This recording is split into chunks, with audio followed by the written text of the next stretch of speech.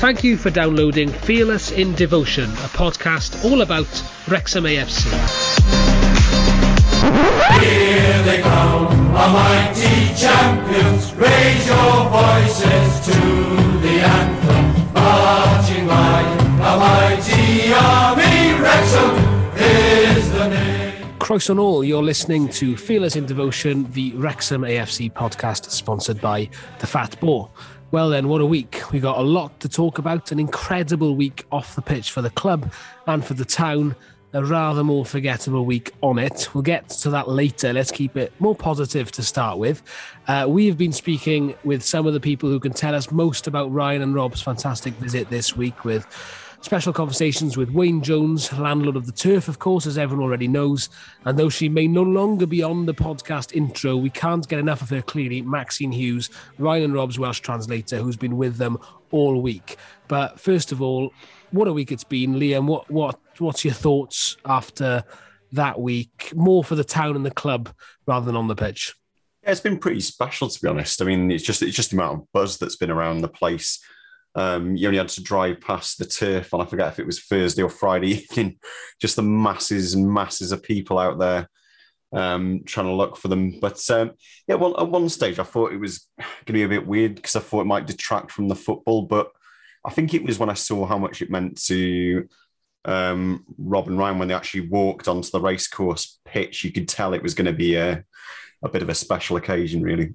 It's just good to see them sort of come good on all the promises they made, because at the time when they said, we're going to come and have pints with people in the pub, blah, blah, it just seemed a very far-fetched kind of idea that people of that magnitude to be able just to have randomly have a pint in the Turf or whatever around town. It just seems so far removed and detached from reality. So it was a very carefully coordinated visit, a huge charm offensive, but with foundation.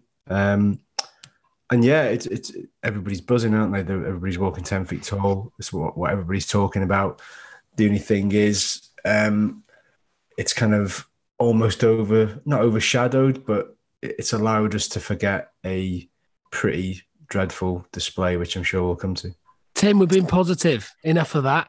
Andy, it was a great display. Up the Parkinson. There we go. Andy, obviously me and you, not in the town itself, but you were sat near me in the Wrexham Lager stand for the game, and it was pretty good, wasn't it? The match day experience, if you want to put it that way, was excellent. I think someone said it meant a lot to Ryan and Rob. I think also it meant a lot to young people in Wrexham. The amount of kids who were just sort of hanging about, trying to catch a glimpse or trying to get a photo or something signed, and a lot of times they got that. So I think this has real fired up the next generation of Wrexham fans, and I think that is really important for the town and the surrounding area. I thought the game on Saturday, it looked like they were pleased, they were happy to be there, everything was set up for them. It was a good atmosphere at the start of the game. It was good we scored so early, so that built a little bit. And, I just think that they would have been proud of what they saw there and would have thought that they've done the right thing. But, there's 9,800 people there. There could have been more. Build another stand. You'll get another couple of 3,000. This club is a going concern again, and that's great to see. Yeah, I think initially when they said they wanted to see full houses every week, I don't know, maybe in the back of my mind, I was thinking, yeah, that's a good target to aim for. Maybe we'll add 1 or 2, 3,000 onto what we get now. But, we're getting full houses easily. So that's obviously great to see, isn't it? Yeah, it's pretty good, isn't it? I mean, it's what we've all been craving for ages. Prior to this, we're like, do you remember when there's 8,500 for Salford when we annihilated them on Boxing Day, in 2018? And ever since then, it's been like, well, we keep sipping up. The performances haven't really been great. The positions in the table haven't been great, but we still keep coming back. And so to have, for this now to be the new norm, not to sort of quote a lockdown phrase, but the new norm of 8,000-9,000 regular crowds. Somebody, I think Rich Purton, my mate on Twitter, said before we've had 40,000 fans in over the home games of what we've had so far this season, which is ridiculous for pretty much most clubs outside the Championship, I would say. And it was good to see Rex the Dragon back, wasn't it? Something for the kids. He must have been over his case of COVID or whatever it was that had kept him away. He was a bit over enthusiastic though. He was getting very excitable. So happy to be let out of his cave. I could tell it was busy though because there's a few seats just below us that have been empty for most matches, and there was two blokes sat there. Didn't realise until the second half that it was Gary Bennett. Oh yeah, that was a great moment, wasn't it? When people saw him. Well, the thing was though, that was at the opposite end to us. So first half, he was sat with us, didn't realise it was him. Second half, the massive buzz over the other side, and I could hear Gary Bennett chants. Oh, that must be Gary Bennett. My mate, who doesn't go to many matches, says, Gary Bennett, that was the name on the guy's credit card sat next to me. He said, is he Scouse by any chance? Yes. It's bloody Gary Bennett, and none of us realised. Hang on. Who's reading his credit card? Is your mate? I got a lot of questions about this anecdote. Or is Gary Bennett flaunting who he is? Look at me, lads. I'm just going to flat. Well, I thought he was taking the piss. I mean, they're not as regular fans. I mean, they've got season tickets now, but they haven't been going for as long as we have. So I thought they were just taking the piss and like, oh yeah, Gary Bennett, yeah, he was sat next to us. But no, apparently he was. And also he decided to piss off to the other side second half. I saw him when he was on the other side because I could see him because he was sat with Pete Jones. It was him, Pete Jones, Carl Connolly. I think it might have been Andy Pollard who was doing the sort of comparing event in the Myers Gwyn before. And he got up to go, I can't remember what part of the game it was, probably about the 70th odd minute. And he got up, stood as if to go out towards the concourse, and people caught sight of him and he was loving it. He was like raising the roof for everybody, clapping. It's just that weird though, because like a lot of people know who he is, but then you've got maybe 40% of that crowd, maybe a bit more, that maybe don't know who he is.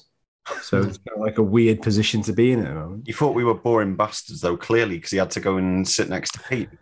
Yeah, it's fed up to sit next to you, Liam. But you're still welcome to come on, Pete, if you want to. Anyway, on that note, time to bring you the first of the interviews that we've conducted about Rob and Ryan's special visit this week. Before Wednesday's press conference and fan forum, Ryan and Rob spent an evening at the Turf with landlord Wayne and many others. Tim spoke with Wayne to hear all the details.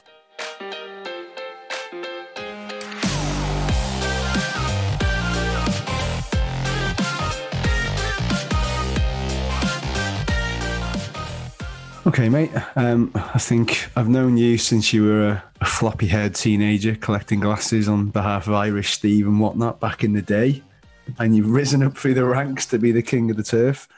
So, welcome to the podcast, Wayne Jones. It's been some week for you, hasn't it? Just give us a quick flavour of how you're feeling. You've just touched on it before we started recording, but how are you feeling right now? Morning, Tim. I'm absolutely shattered, if I'm honest. It's been a bit of a whirlwind week, very nice week, but also a very tiring week and an exhausting week. At the end of the day, the pros certainly outweigh the cons, and the publicity that the football club first and foremost has received is obviously very important and something I'm very keen to help with. And then on the back of that, obviously, I'm a local little businessman, and the pub has also received a lot of attention. So as a whole, like I said, it's been a very tiring week, but it's been a very positive week. Yeah, and I'm guessing because of the turf playing a fairly prominent role in the documentary and so on and so forth, I'm guessing that you would have had a genuine inkling or at least a heads up on their visit. So I'm guessing you kind of knew what the plan was and when they were coming. So just take us through what role you've had in it all, because obviously everybody knows what's been going on with the visit. We'll come to that shortly with them coming in on Wednesday. But obviously the turf is kind of been a bit of a production crew kind of lay low kind of ground, isn't it? Everybody's been going in and out like non-stop.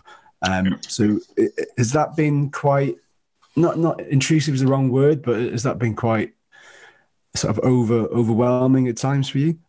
Absolutely, yeah. I mean, first and foremost, I'm just a normal local lad who runs a pub. That's the be all and end all of it all. Obviously, we've been helping out with as have yourself, with the documentary, the main documentary, I'll call it, with Milos and Anna and various other people and John over the last year. So, yeah, we were sort of aware that they were coming not hugely in advance of everybody else, but just slightly. So, because obviously they wanted to call in and see us. And then on Thursday we had, like you say, a huge production, which was actually nothing to do with the documentary. It was just, it was to help promote it was for the main commercial for the promotional video, let's say, for the documentary to go worldwide. So this is obviously how they sell it. Welcome to Wrexham, etc., etc. So we had that on the Thursday. So if Ryan and Rob, as nice as their visit was, and it really was a really wonderful visit, if they would have come and gone on the Wednesday, then it would have got back to normal. It would have been a bit of a hoorah around town. But on Thursday we had obviously 60 crew turning up to film a documentary, which was insane. So obviously people were putting two and two together and then seeing little images of not Danny DeVito coming into the pub and thinking that they were here. So the hardest part for me, I'll be honest, was seeing people stood outside in the rain and the cold. It just wasn't nice. I was going out and trying to make them coffees and give them cans of pop and things. I was saying to them, they're not here. This was on the Thursday. And then an hour later, Rob walks around the corner and makes me look like an absolute mug, which wasn't planned. So, intrusive is the wrong word, because, we've welcomed it and I've loved it. I'll be honest, I've absolutely loved it. The people that come with the film crew, all 60 of them, every single one of them was absolutely lovely, and then made some good friends, and the actors and the extras and things like that. Really, it was really sort of a sight to behold, seeing what goes into such a production, seeing what goes into even just a small 2-3 minute, which is imagine what it'll be, a commercial effectively. So you dread to think what goes on in one of these multi-million pound, billion-pound movies. But it's been intrusive is not the right word, because I've really embraced it and really enjoyed it and really tried to make them feel as welcome as I can. But yeah, like I say, it's been an exhausting week, but one I wouldn't have changed. Are you thinking of swapping the turf for a career in Hollywood then? I saw you with a clapperboard. Are you natural at acting, or is this a hidden talent you didn't know? Absolutely not. Funny story. They when they got in touch, they said, "Listen, can we close the pub on Thursday and Friday originally?" And I said, "Well, there's no way on earth I'm closing on the Friday, because we're not just a football pub. The football's only a very small percentage of our turnover. So on a Friday, we're a very, very busy pub. So that was never going to happen. So we crammed everything onto a Thursday." And that was what they originally asked for. They said, "Can we just have it for the Thursday?" No problem. And then when they rocked up on the Thursday morning, they said, "Oh, you're in hair and makeup at 11 o'clock. And I nearly choked. They said, "I'm in what at 11 o'clock?" And then I was given a line, which weirdly, I sound a bit stupid saying this, but I can't actually say too much. But when the documentary comes out, I was given a line, and it took me about 47 cuts because I couldn't even fucking get the line right. And I was spilling beer, and I was, I don't know, it was all over the shop. And I finally done that. And then about 5 hours later, Rob walked in and said, "Come on, we want you in this scene." So that was Jan. I said, "I haven't got to say anything, have I?" And he said, No, just stand there, pretend you're crushing ice. So, it was weird, but I have no plans to. I think we'll one step at a time. I think we'll start with Emmerdale and we'll work our way up. But no plans to move to Hollywood. Be a Dingle extra first and foremost, I think. I wouldn't mind working in Emmerdale. We've seen the women in Emmerdale, crikey. Yeah, things have changed, haven't they, over the last few years? It's not what it used to be. It's not Butch anymore, no. So just take me through the initial visit with our two friends. I mean, it's looking back when it was all announced, they said, "Oh, we plan on doing this, we plan on doing that, we plan on having a couple of pints in the turf." I'll be honest with you, at that time when they said it, it's like, it sounds like such pie in the sky. It's like, is that really conceivable for a Hollywood A-lister and a hugely respected sitcom starlet creator, wherever you want to call him? Let's just call him Hollywood pair, Yeah. This seemed almost inconceivable that they would be able to kind of rock up into the turf and have pints. Obviously, that was fairly well coordinated and carefully planned. But just take us through your initial meeting with them, and I think everybody's come to the conclusion that they are very fairly down to earth guys. But surely you must have got a little bit bit gooey-eyed when they walked in. Well, just tell us about that first contact you had.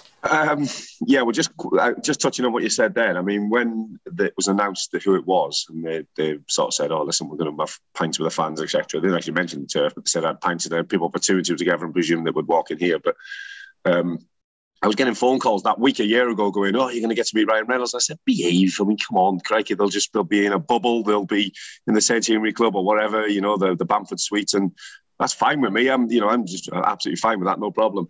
But then to get the call a couple of days ago before they arrived and sort of say, "Oh, listen, they want to come and say hello and introduce themselves to you and have 2 or 3 hours and have some drinks." Yeah, that was a bit of a surreal moment. I shouted up I couldn't tell anybody apart from my wife, so I shouted up the stairs and said, "Oh, you need to get your hair done because you're meeting Ryan Reynolds in a few days' time." She nearly fell down the stairs and fainted. But no, listen, I mean, it's a bit of a strange when they walked straight over, shook my hands, both said, "Nice to finally meet you, Wayne," which blew me away that they knew my name for more than anything.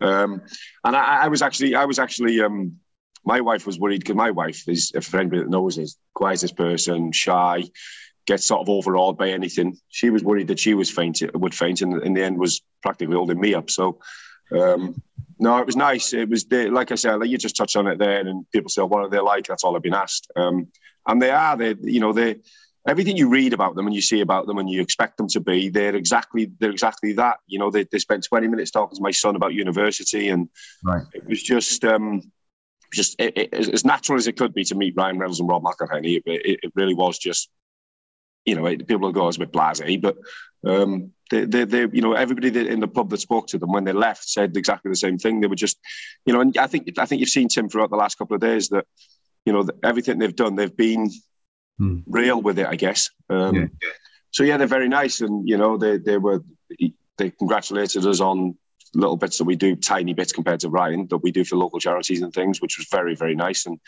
things like that. So, but no, just, I mean, humbling and nice, and it was a real pleasure. But I mean, I couldn't live their lifestyle, I'll be honest. I was watching them, and they looked, even on day one, they looked shattered. Ryan, there was a picture, I think you've put it up, of him. I think he was yawning at one of the celebrations. And I thought to myself, I looked at that picture yesterday and I thought, I'm not surprised. I'm really not surprised, because they get pulled from pillar to post, and they have a huge entourage of about 30 people, security detail, all nice people, but, people that are just in their ears constantly telling them, "Go here, go there, you got this, you got that."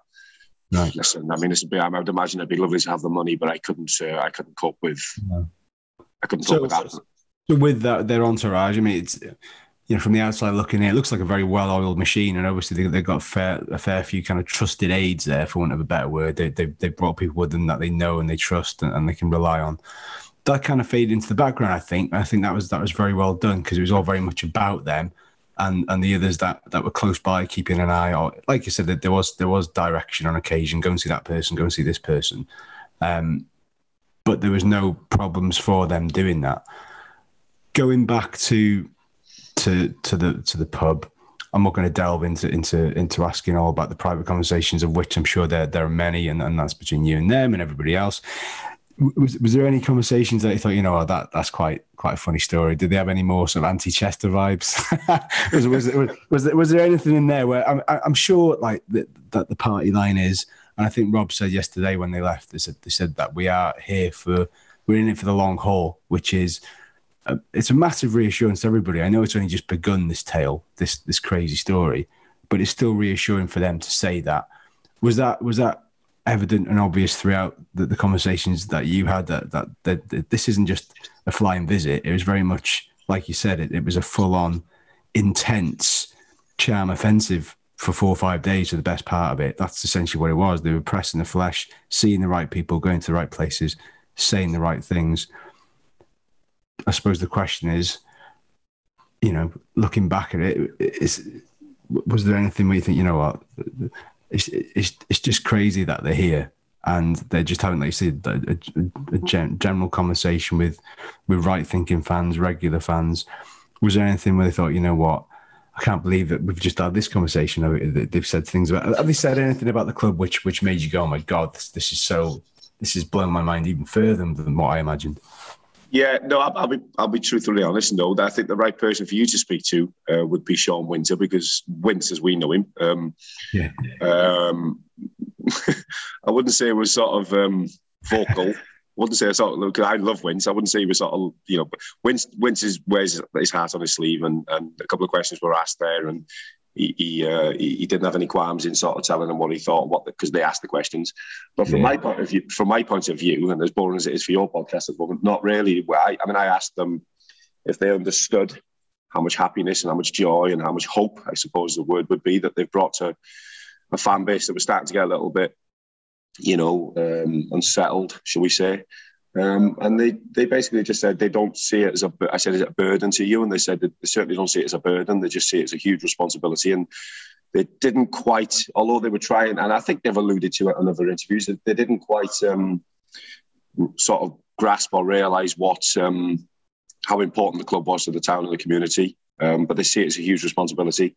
And that they're certainly here for the long haul, and they won't stop. They both alluded to the fact that they're both winners, and that's what every Wrexham fan wants to do, is win. So maybe it was a charm offensive. I'm not sure, but no, they didn't slate our neighbours, and they didn't. Like I say, my conversation was weird, because my conversation was, they were asking about how long we'd been at the pub and how long I'd supported Wrexham, and like I said, they were talking to my lad about his courses in university. It was more of a sort of a personal conversation than anything. But no, I certainly think James Simmons and Sean Winter would. There was some question, and Johnny Taylor. There were some questions there that were asked that me and Scoop sort of looked at each other and went, "Oh, crikey, that's But these are big fans, and they're passionate about Wrexham. So it'd be interesting to get them guys on, because they'll have some tales to tell you. But no, from our point of view, they were just. I know it's boring, but from our point of view, they were just natural, as natural as you can be. I guess they were just natural conversations. Did they give you an idea then of what was going to happen with the sort of? I think you mentioned before about the trailer. That's the global thing, and the sort of. The It's Always Sunny kind of faux cast.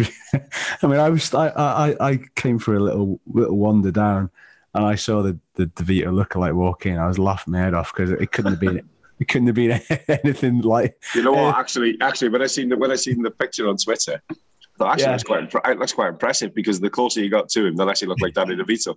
Yeah.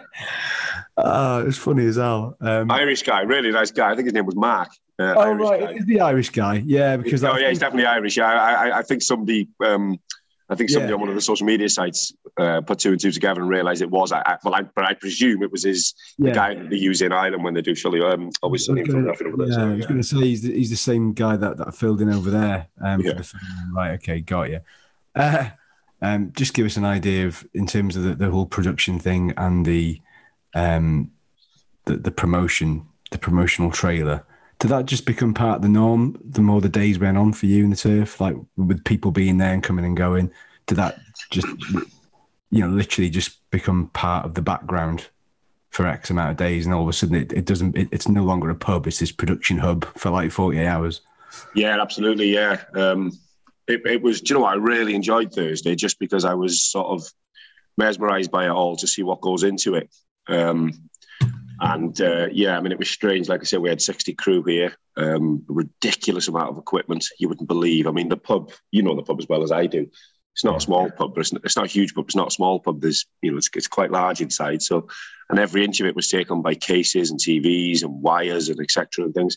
And the amount of work that they put into making it look more like a set was phenomenal. Literally no detail was left unturned. No expense was unspared. I mean, they were going out and getting all sorts of expenses. And I was sort of saying to people, crikey, I mean, they're spending money left, right, and centre just to maybe like adjust a bulb into a different position or change the settings ever so slightly. So yeah, it was.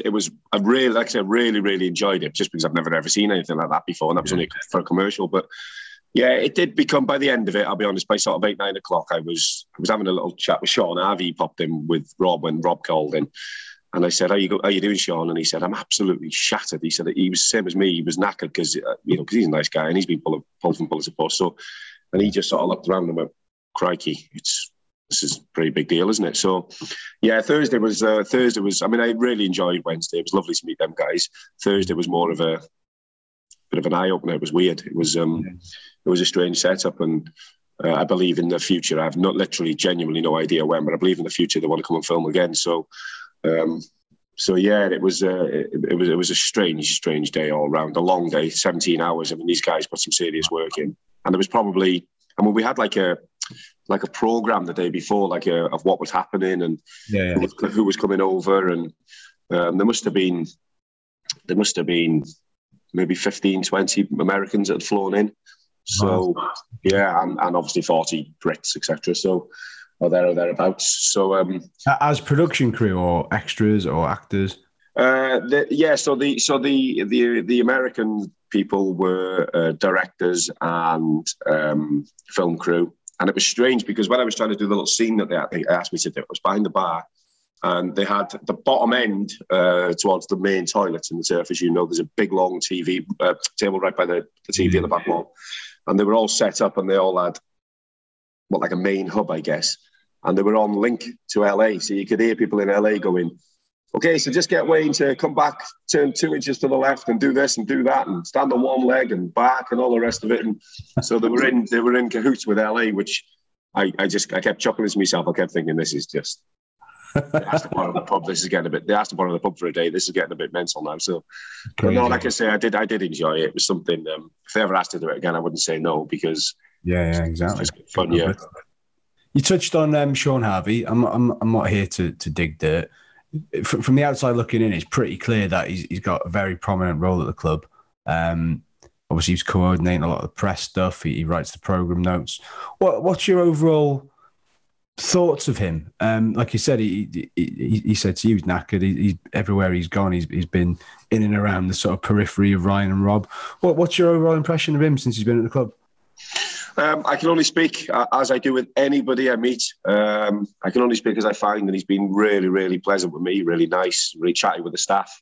I don't know. I honestly don't. Well, listen, why would I? I don't know his role next door. Obviously, it is fairly prominent. But he's been very, very, very courteous towards us. He's very, very polite. He seems very driven. I don't really think he does a lot of social media because, obviously sometimes you just get grief. But I don't know. Like I say, I'm aware that fans of other clubs are not overly keen on him. But again, I'm not here to dish dirt on anybody either. And I can only speak as I find him. Like I say, he's always stopped. I see quite a bit of him. He comes to the food van quite a bit for some food. And so I see a fair bit of him, as does Humphrey. And they're both very, very chatty. Fleur, I've met. She's very nice, very chatty. Again, I don't know, professionally, people obviously have their opinions, but no, going back to Sean, he's always been very courteous to me, very polite. Always asked how things are, if we need anything to let them know. So as a little business to a big business, it works well, and he's always been nice to me. How does it feel to be on first name terms with Hollywood A-lister who name checked in the main press conference? I had a great night with Wayne Jones last night. I was laughing. It was so good. Yeah, do you know what? Somebody sent me, my phone went off because that was on the Thursday when they did that. And they were filming. And my phone went ping, ping, ping, ping, ping, ping, ping. And what's going on here now? And I looked up and I had 17 either texts or messenger inboxes, all with the link saying, "Get out of it. You've just been name dropped by Ryan Reynolds in the Mold Road stand." So, and my phone was dying. I didn't have my phone charger. So I was frantically trying to tell my wife to bring me mobile phone charger, but she couldn't get into the frigging car park. So eventually, one of the crew said, "Oh, I got a phone charger you can lend." And then I seen it and just thought, "Oh, come on, it's getting stupid now. It's getting a bit daft." But yeah, I mean, people say like, "Oh, what's it like to be name dropped?" And what's it? Listen, I'll be quite happy to clean the pub today and go and play pool for the turf against the Welsh Fusiliers tonight and just have a bit of normality, I'll be honest. Yeah, I imagine it's been a bit of a whirlwind thing. When it comes round to Harrogate, when we lose next Saturday in the Cup, it'll all feel like a distant dream, won't it? Yeah, do you know what? I see the difference, Tim, just quickly. I see the difference on people's attitude from probably 12 o'clock yesterday, or 11 o'clock. It was packed yesterday, absolutely, as you can imagine, as everywhere was, I imagine. Yeah. Absolutely mental busy. And I seen the attitude change from 11 o'clock yesterday morning to 6 o'clock last night after one poor performance, let's be fair, and poor results. So that's literally how fickle the football world can be, isn't it? So you can have all the glitz and all the glamour and all the money in the world, but if I've said to a few people this week, if you don't go and perform on the pitch and don't start winning games, that will fade, and you know, people's attitudes will change. But what I keep saying to people is, in years gone by, we haven't had a lot to cling to. You know, we haven't had a lot of money, and we've had volunteers that have done their best, but I've always gone, you know, I don't really see a way out here for the club. But at least now, may take time, may take several managers, who knows, I don't know, might take several personnel changes at the club, but at least now we have, with these guys, at least now we have hope, don't we? So yeah, exactly. And what does the future hold for the turf? Because, you know, after lockdown, you know, most industries were on their knees. The pub trade was on its arse essentially, and it looked at, you know, precarious position for everybody. But you've got a very, very, very loyal customer base, haven't you? Very, very loyal. And I think you always point to that on the social media. Given what's going on, given the fact that you, the turf, the town, the club is going to get this massive moment in the spotlight globally as part of their plan to make us a global force, you know, quote unquote. I mean, what's the next step? Is the fan zone thing going to become a permanent thing? Is it going to form part of a new cop end? Is it too early to say? Yeah, I mean, well, listen, obviously the turf and the football club are completely two different businesses. So obviously the turf land goes all the way down. In the sense, yeah. Yeah, I mean, but obviously we're all in the same area. So the fan zone is a huge expense to the brewery and to myself. So, and I mean, a huge expense. It's obviously going to be a permanent thing, but it's yet to be signed off because it's well in excess of £250,000, which is a lot of money for a brewery to spend. And then obviously a percentage of that I've got to find, which I'm happy to do. But so we have CapEx meetings with the brewery, which I think hopefully we've got Monday. And then if that can get signed off, that will go through quite quick. It'll be a permanent thing. It's going to be beautiful. I've seen the sketchworks too. It'll be smart. But that's it certainly won't be incorporated into the COP. Obviously, the COP will be its own land, etc., but will be ebbed into the corner, depending on what sort of structure they go for. But we're doing that purely because yesterday, again in the rain, there was 200 people queuing up to get in. We can't get them in, and I'd love to get them in, but we can't get them in because we have capacity measures. So. And I want to be as loyal to them as they are to me and the turf, but we physically just can't do it. So we need to get that. We need to get that built and fairly quickly if we can. But regarding me and the turf, listen, it's just life goes on. You know, I'm into my 14th year now. I never would have thought I'd have been here this long when we took it on in 2008. The very same week, I might add, that the smoking ban came in, which was a real challenge for pubs back then, as you can remember. So now it's second nature. People don't know not to smoke in pubs, and people got their heads around it, but. You know, them first 2 or 3 years were a real challenge. You know, we were just treading water. And I'll be very truthful. What saved me, which is why I still support him to this day, plus I love the sport, is the Crusaders. You know, the Crusaders rolled into town and just took our business to another level for 2-3 seasons. And then we've been fortunate enough to really, really grow. And everybody's very, very nice and very happy and very, appreciative of their customers. But like I said earlier, the amount of people that think that we don't open when it's a non-match day, it still baffles me. You know, our match day trade is less than 10%. Okay. That's how much it equates to. So 90% of our take is regulars, pool teams, students, locals, Premier Inn, train station, that kind of thing. So whereas before when we took over, it was probably 30% was match day. I sort of looked at it and thought, hold on a second, as nice as it is to get the football fans in, we need to be reliant on everyday trade. We can't just be reliant on once a fortnight. So we've built it for 13 years. So the answer to your question is I don't touch wood. I for the very immediate future, don't see myself going anywhere. It's my dream job, I'll be honest. I get to speak about Wrexham on a daily basis. Granted, it's not so good when they're not doing so well, which is majority of the last 10 years. So yeah, I mean, we actually had when they weren't very good. I banned all talk of Wrexham Football Club for 6 weeks during the pre-season because I just needed a break from it. So yeah, I don't see myself going anywhere. I actually jokingly blame myself because we bought the turf the year they got relegated, and I actually think that if I sold them tomorrow, we'd get promoted. So I think it's my fault. It's not looking like it's going to happen this season unless we chuck some money out in January. But I don't know. Do you know what? Just very quickly, to bore you with it, I've been very positive towards Phil Parkinson. I've not said anything because I've been negative in the past. I know I have. Have you? Just because I couldn't see us going anywhere. But I've sort of woke up when they took over, and I thought, you know what, just be positive because eventually we will get there. Yeah. And up until about 75 minutes on the clock yesterday, I kind of thought, you know what, actually maybe this isn't going to work because just touching on the football, I mean, you could see that goal coming. There's a group of 13 of us that go every week, and we were all saying the same thing. Oh God, it's coming, isn't it? You could see it coming. Even though they weren't great talkie, we were getting that 2 or 3 yards further, deeper, and I thought, here we go, it's coming.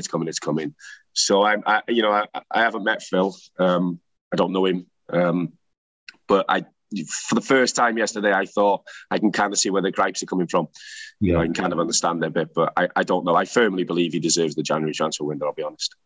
Yeah, well, hopefully he'll get to that point. I can't see him pulling the trigger early. That would be counterproductive, I think, given everything. That would be a laughing stock, wouldn't we? Let's be fair. Yeah. I think you don't want to become that scattergun approach with the Hollywood owners. I'll let you go in a minute, mate. Final real question is, looking back when all the dust is finally settled, with the visit and your involvement, is there any particular memory you've got of Ryan and Rob that sticks with you? Is there a particular something that they said that you thought, you know what, that sticks with me? Or is there something particular that they did within the pub? Anything other than what we've mentioned? Is there anything where you thought, you know what, that meant a lot to me, that or that is stuck in my mind, and I'll remind them of that when they next come back? Is there anything in particular that sticks out for you? No, literally just the point that when they said, when I asked them if they were obviously happy to be here and they realised what they'd taken on, they both just stared at each other and said, we're winners. That's exactly why we're here. We're here to win. And if we win, Wrexham win. And if Wrexham win, I win, the town wins, everybody in the community wins, the region wins. So that just the fact that they sort of glanced at each other and just said, we're here to win. We're not here to... I get this impression that certain people think that Rob is the drive and that Ryan's been dragged along. And I sort of thought that myself. I sort of thought, is Rob the driving force because it was his original idea? Yeah. And he's certainly driven, don't get me wrong, but they're equally driven. I think they're both winners. They've obviously clearly sat down and spoke in detail about what's expected, and before they've gone into it, they haven't just gone into it, they haven't just whacked a couple of million in and gone, let's go and have a go at this. They've obviously spoken and they're on the same page, shall we say. So they're both winners, and the fact that when I asked them, they both looked at each other and said, well, we're here to win, and until we're not going anywhere until we've achieved what we want to achieve, which I think they've now said is the Premier League or the Premier League.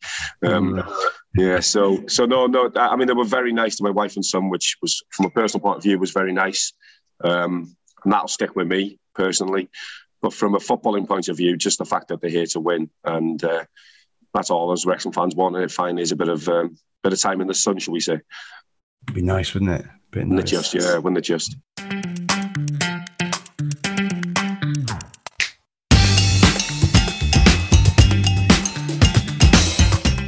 So we've heard about our chairman's Wednesday night. On Thursday, they held a fans forum. Unfortunately, none of us got access, but my friend Adam, who lives in Gresford and who isn't a Wrexham fan but signed up to become a member, did get picked. After I stopped swearing at him, I was very pleased for him and I was looking forward to hearing all about it. But here's what he sent me on his way home. That was class, mate. They definitely didn't vet the people before they went in, mate. I think one lad stood up right at the start, and which set the tone for the questions. And he said, just wondered if the two of you could give a shout out to some pub somewhere. And everybody was looking around like, it's not just going to be questions like this. And in fairness, mate, Ryan Reynolds shut him down straight away. He said, I don't think that's appropriate. I was dead serious about it. But from there, then it was it was really good. They talked about like the history of the club, and they seemed like they'd actually done loads of research and that. That Rob though seems like he made a couple of jokes about watching the game, watching Wrexham games when they concede goals and that, and he's thinking to himself, "Where's the money gone? Where's the money been spent?" So I don't know whether or not he's just grown a little bit tired of the fact that they're obviously not top of the league and running away with it. But I don't think they've probably got the best manager in the league and the best squad. But yeah, he seemed like he was a bit fiery, that Rob, and that Humphrey bloke, the English bloke who's like their advisor or whatever, seemed like he was kind of keeping him in check a little bit. But they both genuinely seemed like they absolutely loved the club already, which I wasn't expecting. They were in the Turf pub last night, apparently, and they got hammered. Yeah, I thought that was interesting, what he said about Rob with wondering where his money's gone. Ooh. Astute observations there, then. Yeah, and obviously, some of that stuff we already know, but interesting observations from someone who's perhaps not in the bubble. We'll have to get used to that, guys. Wrexham's hot property at the moment. But there we go. After the game on Saturday, actually, I should mention, Adam also very kindly asked if Ryan and Rob listened to the Wrexham Rated podcast, and from that we discovered that you guys aren't alone in listening to Fearless in Devotion, and Rob, Brian read by Nathan and Rich. I think Rob listens to them, so that was lovely to hear. He probably switches them off after a minute, but, it counts towards the listening figures, so it's fine, isn't it? He thinks that Jason Mohammed presents it, and that's the only reason he listens, apparently. That chestnut hasn't been busted out for a while. I like that he casually dropped that in. Love it. Happy days. Right, moving on anyway, very quickly. This is the last of our interviews before we descend to the on-the-pitch matters. After the game on Saturday, we were all feeling a bit flat, but Andy and I were very much cheered up. We were due to meet Maxine, friend of the podcast, of course, to interview her about her time with Ryan and Rob this week. She was in the director's box with them. And as we were waiting outside the stadium for an American man came out and asked us to come in. So we went and conducted this interview pitchside with Maxine. Maxine, Shemai. Yeah. Simai. Thanks again for speaking to us. What's it been like this week? We didn't even know you were coming over this week. It's been a bit of a whirlwind. I arrived from the US and came straight into it, a bit jet lagged. So this is my first time back in Wales for 2 years because of COVID. And I spent my first night back in Wales in Wrexham, which is an amazing experience, after everything this year. Just to come back and to be in Wrexham has been unbelievable, really. The first night when I got here, I literally came off the flight, got to Wrexham, and I came straight out here and stood in front of all the fans with Rob and Ryan to answer some questions, which was unbelievable. They've been so supportive, everyone's been so supportive, so it was just a great welcome home. Been a bit of an underwhelming week on the pitch, but off the pitch, obviously, and in the town, it's been fantastic. How have Rob and Ryan taken it? What was their reaction going around the town? I mean, look, the whole town is obviously taking part. You go into a shop to get something to eat and there's a cocktail named after Deadpool. You see like something in the window with a picture of their faces. So, you just get a sense that everybody's taking part in this, which is just great. And I think they really feel that. They just keep saying how wonderful it is to be here, how much they love it, how much they love Wales, how much they love Wrexham, and hopefully this is a first of many trips. Now, you were up there with Rob and Ryan today. How were they? Were they nervous? What were their reaction to the match? I mean, of course they're going to be nervous. This is their first home game, and there's a lot of pressure. But, it was great. I think they really enjoyed it. I think, obviously it would have been great if they'd have won. But, it's still a good result, and the guys were great out there, and I think they're really proud of them. You can tell that they're really invested, aren't they, Rob and Ryan? Are they sort of kicking every kick with the players? Oh, yeah, definitely. I mean, every twist and turn, they both, had their hearts in their hands most of the time, I think. You can definitely see that. I can see that, they're really invested in the game. They're real football fans, which is great to see. And I think, it wasn't just today. Every single game when Wrexham play, even if they're in the US, they're following it. They're texting each other, they're texting people back here in Wrexham, so it's incredible. Any swear words up there in that last 5 minutes today? No swear words, but Rob was singing in Welsh. Was he? Oh, wow. Yeah. What's his Welsh like? I know he did the Club IPG quite well, didn't he? But are you giving him some tips? We had a little chat before he went out there. If you notice, his first words out on the pitch today to the fans were "Croeso i Wrexham." Right. So he's bit of coaching there. A little bit here and there, but he's doing really well with his Welsh. I'm really proud of him. He wanted to go out there and he wanted his first words to be in Welsh, and that's unbelievable. For somebody from the US who's out in Hollywood to come here and come out on this pitch and speak in Welsh. I mean, what that does for the Welsh language is, you can't even measure it really. How's your life changed since the advert? Because I know it was a bit of a whirlwind, wasn't it? Look, football's not huge in the US, so obviously I'm in the US most of the time. But what's been amazing is that I've had people coming up to me and asking if I have ever heard of Wrexham. They don't even know where Wales is, but they've heard of Wrexham in America. I mean, you couldn't write that, right? So, it's been great. It's obviously a very different project for me, but, it's something that's very close to my heart now. I think we got to go. Is that right? Yeah. Thank you very much. Thanks. We appreciate that. Now, Andy, what happened straight after the interview when I pressed stop on the record button? Well, I was going to ask Maxine if she could give either Ryan or Rob some of our fanzines, and I was just in the process of this when a burly security guard asked me to move out of the way. And then as I was moving out of the way, Rob McElhenney comes right past us. So I quickly delved into a Placky bag, got issue 2, put it into his hand and said, "Hang on there, Rob." Went back, got issue 1, put that in his hand as well. He smiled, he looked at them, he didn't throw them straight away. So, I'm absolutely pleased. He said thank you, and then he gave him a quick kiss on the lips and he was off. He was really nice. Smooth.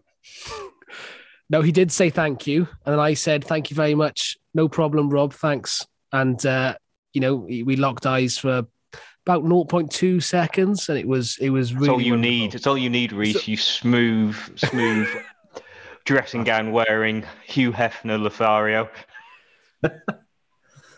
Apparently, I'm in a dressing gown. I can neither confirm nor deny. This is a podcast, so it's all irrelevant. Anyway, it was great that we got the fanzines to him. Either way, they can sort of decorate his house, even if he doesn't read them. But hopefully he does, and you should too, by the way. Anyway, that's been lots of fun. How about we talk about the match on Saturday? I thought we'd do it differently. Let's do positives first. So positives only about on the pitch. Tim. Go on, Andy, you got your hand up. You go first. The long throw's working. Finally, the long throw's working. It's a weapon now. Okay, a few times it went straight into the keeper's arms, but we scored from it. Could have scored another one from it. I do think they're finally working out the toes long throw. Tim, give me another positive. Bryce Hosanna. I like him. I think he's growing in confidence with every game. He's direct. He still needs to back himself a bit more ability-wise, but, he's still coming back from quite a lengthy layoff. I just think given the chance and given a sustained run in the team, he could become a proper good attacking outlet for us. Liam, positive.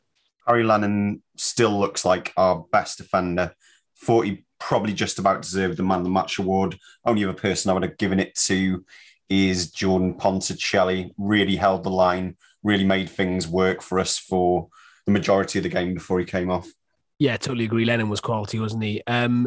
He was going to be my positive as well. I thought he was absolutely fantastic. I've got to think of a positive now. I'm a bit lost beyond those three, to be honest. The return of Rob Lainton. The return of Rob Lainton, yes, he played well. Okay, my positive would be, it's not just from Saturday, because we haven't discussed Tuesday yet. Andy and I were at Maidenhead. The fight they showed on Tuesday was fantastic. It was genuinely brilliant to see. And I think perhaps maybe some concerns that some of us may have had, with the players we were assembling, didn't know much about them, but, perhaps in a bit older, getting a big paycheck, was that they were just coming here for the money. That, from my experience, it doesn't seem to be the case. I think that whatever you're accusing them of, whatever's going wrong, quote unquote, it's not lack of effort and it's not lack of industry. So that's a positive for me. Right, now that that's done, Andy, what do you think of the match? Should we do like a negative each? Like rather than like Go completely. on then, Andy. Yeah, okay. You go first, Andy. Negative. I mean, the negative's the same negative I've had all season. It's just we don't have a midfield. We don't have anything that can really knit a game together. We've still got our centre halves getting the ball and going long. And absolutely, that was fine with Ponticelli because he was chasing things down and he was holding it. I actually thought when Angus came on, we might have a problem here because Angus is very useful, but he's not a hold-up player. He's not a centre forward. I'd say he's more of a wide front man. And so, you know, they were doing long balls and it was coming straight back at us, and Torquay built and built. And I still think we're missing two midfielders. I mean, I mentioned James Jones earlier. He was trying. He was putting himself about.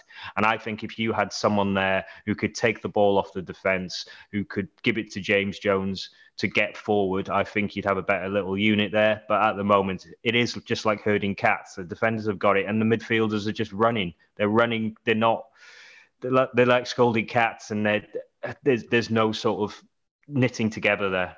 Tim. Oh, I'm going to go with our distinct lack of decent songs in our repertoire from the stands. Some of the songs are absolutely dog shit, and that's putting it mildly. I had a conversation with a very close friend of dearly departed Jacko. It's never been the same since without him. Maybe a lot of the younger fans don't particularly know the older songs and they've not transmitted through. And maybe some of the newer songs don't really grip the older generation. So there's a happy medium to be struck somewhere. I've got tentative plans to look into that. So watch this space. I'll reveal all as and when I need to, if need be. But yeah, short answer is shite songs. Tim, can I just come in on this just before we go to Liam? Do you think that the song issue is something to do with the fact that a lot of our younger fans are just doing variations on Premier League songs? It's a cultural thing, isn't it? Because I don't want to dumb down those fans. I don't want to sound like I'm being a bit too tetchy about it. But, you know, a lot of songs, in order for them to take off, have to be fairly catchy, fairly straightforward. They don't want several choruses of a song. It's just not going to grab them. They're going to be fairly simple and straightforward. So you're probably right about them coming down from different clubs, but I think Wrexham, especially with Jack and stuff, we always had a unique selection of songs. A lot of clubs do have a unique selections of songs, but then they have a unique faction of fans that get afforded certain areas of the ground to concentrate on songs and to do tifos and so on and so forth, which is probably just let the cat out of the bag of what I was planning, really. But yeah, we'll see where it leads. Liam, negative. I've gone for this one a couple of times, but for considering how high profile the signing of Aaron Hayden was, it's just how much he gets drawn out of position. I don't know if it's the system. I'm not sure what it is. The amount of times he comes herring out towards his wing back and just drawn away from out of position does concern me a bit.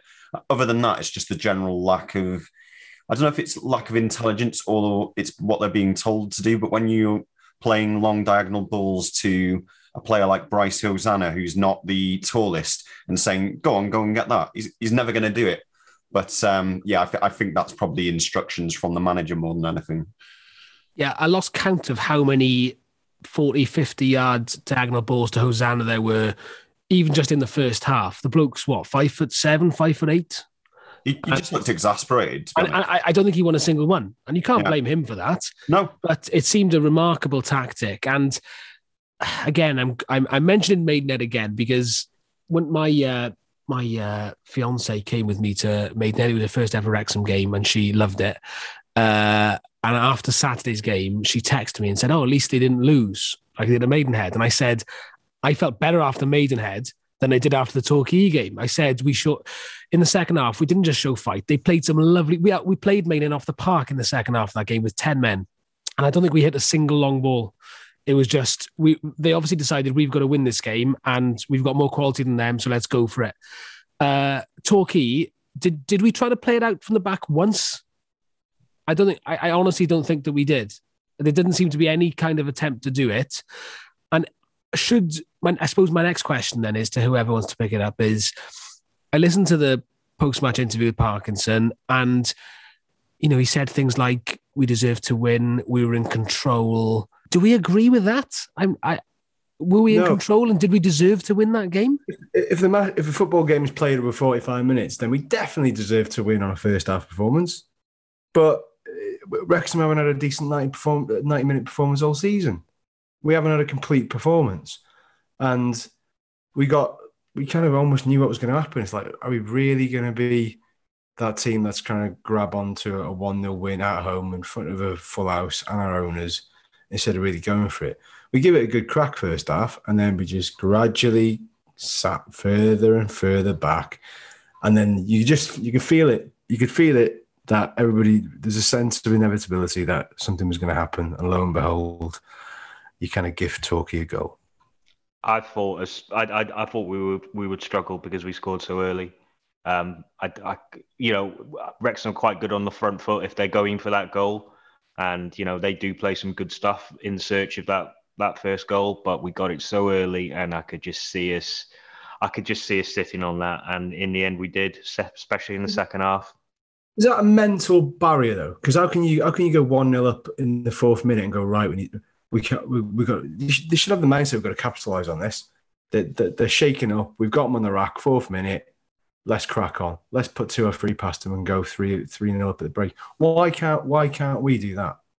I think every time you score, you do need a period of sort of just hanging on to that and making sure you're not going hell for leather. Making sure you're not letting them in straight back in. So I do sort of feel you go up. You go 1 up, and then you have like a couple of minutes where you really sort of just try and take control of things. But I just think that goes on for too long. And I don't know whether it's voices on the pitch or voices off the pitch, but you really need to ramp it up after that and get the second goal. Key to it is, as Andy said before, I don't think we need 1 midfielder in January. I think we need 2. You look at all the different players we've played in midfield this season, and how many have actually well and truly impressed? It's a tricky one, isn't it? Do we arguably need a striker in January as well? Because if Hyde and Mullin are out at the same time again, is that something we want to risk going into the end of the season? I think if you bring someone else in, you have to let someone go, because you can't have 5 strikers going for 1 or 2 spots. Yeah. You loan one of them out, yeah. It's awkward, isn't it? But I agree with what Liam said. I think that midfield is it's needing more than one new face. As much as we all lauded, issue 2 cover star Jordan Davis as the be-all string puller saviour, he hasn't really ticked on from where he finished last season, really. And I don't know whether that's because he's playing a slightly different role. I don't know. I just feel he's kind of just about fortunate to be keeping his place as well at the moment, but that's purely through lack of available options. Just one thing on Davis, I would say he was great on Tuesday. He was brilliant. Reece said, when they were playing football. So when they were keeping it on the deck, when they were working little patterns, he was great. Great goal as well. Great goal, Ben. Yes, it was. It was a great goal. One thing I thought was interesting was the gents behind me said something that I'd been thinking. My dad said exactly the same thing, which was nothing that I've seen since the first half or the first hour of the Notts County game has come close to that in performance-wise this season so far. So that's my 5th game, I think.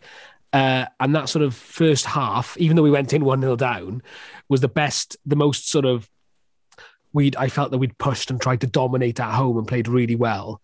Nothing I've seen has come really close to that since. Is that a concern? It's not like we're progressing so much. How much time has there been on the training pitch now? Remember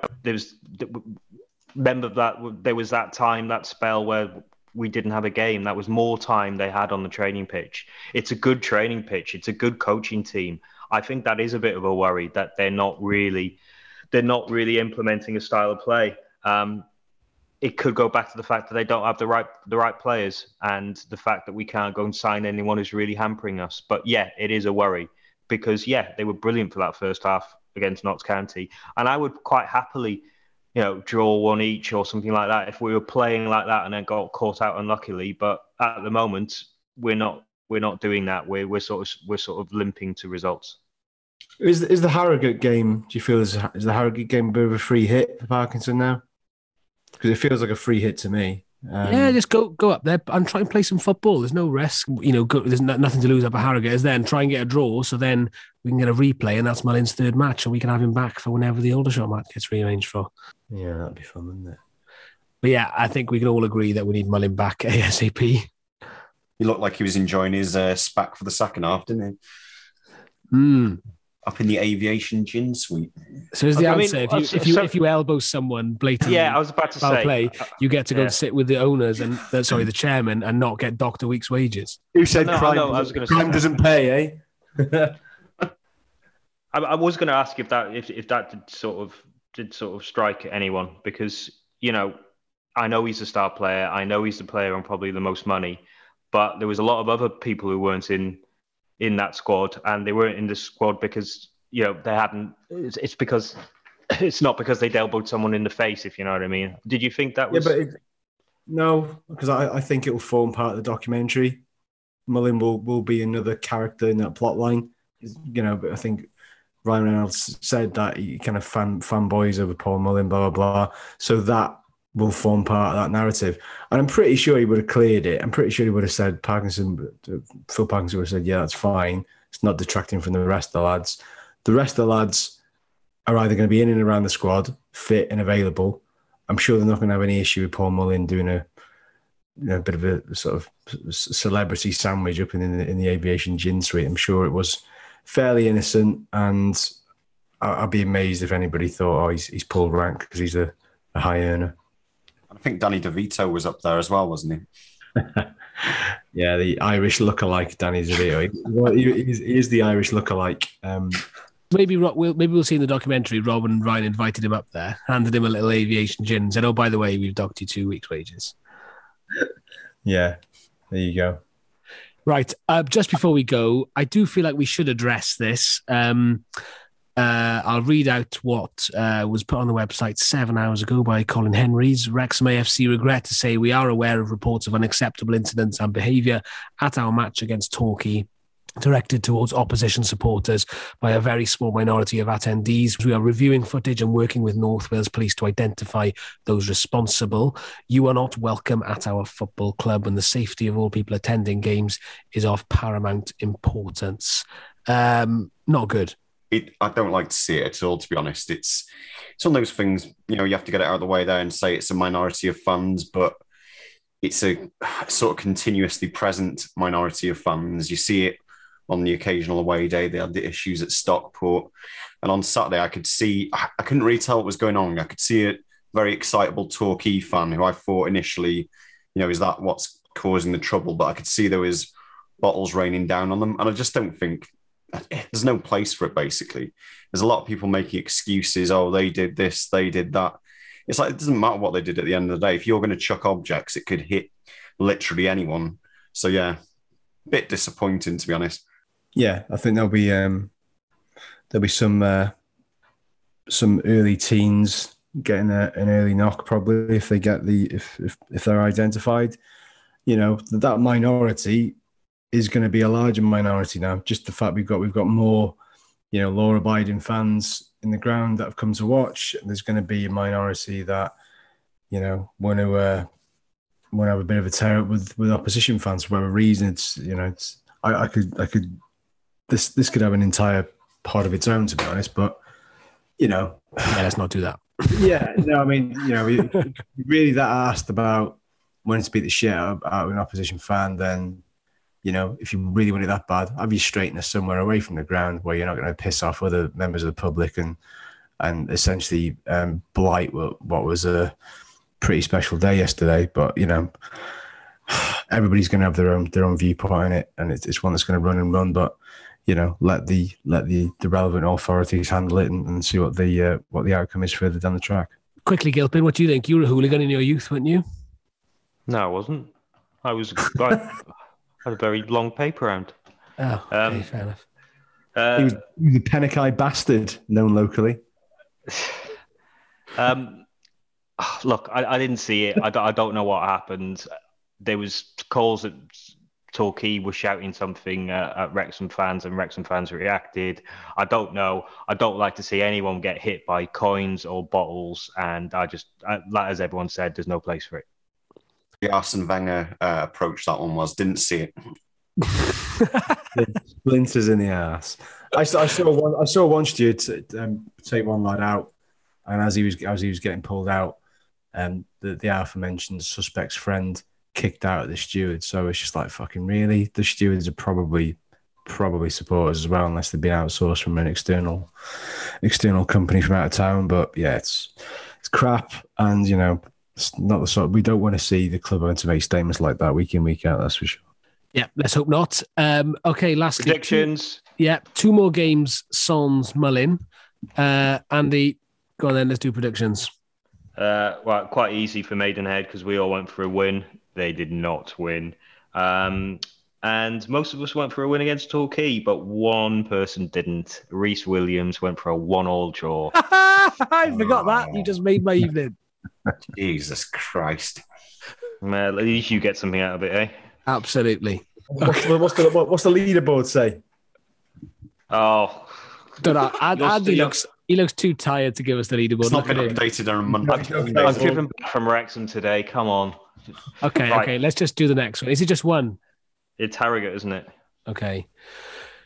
Liam, do you want to go first? Okay. Things are on a bit of a down at the moment, but I think, like people have said, it's a free hit for us, basically, isn't it? It's the FA Cup. It's something we've got a storied history in. I'm not going to go for us to win it, but I'll go for 1-1. 1-1 draw. Okay. I'm going to go for a 2-1 defeat. There you go. Tim, do you want to go next? Yeah, I think we'll lose 2-0. Mark Beck will score twice. And Simon Ainge. Yeah, Beck and Ainge at the double. Yeah, 2-0. I don't know. I just think he's going to mix it up. And it's a free hit. I'd love us to get through. It'd be cracking to have a decent cup run for the first time in forever. But I don't know. I just think we'll lose. I'm going to be the only one who predicts a win.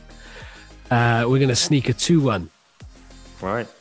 Come on, the boys. You might have lost it this time. Right. Thank you very much for listening. We really appreciate it. We hope you enjoyed. You can email us, as you know, and you can tweet us. You all know it by now, hopefully. And we'll see you next week. Bye. Yep. It's all right.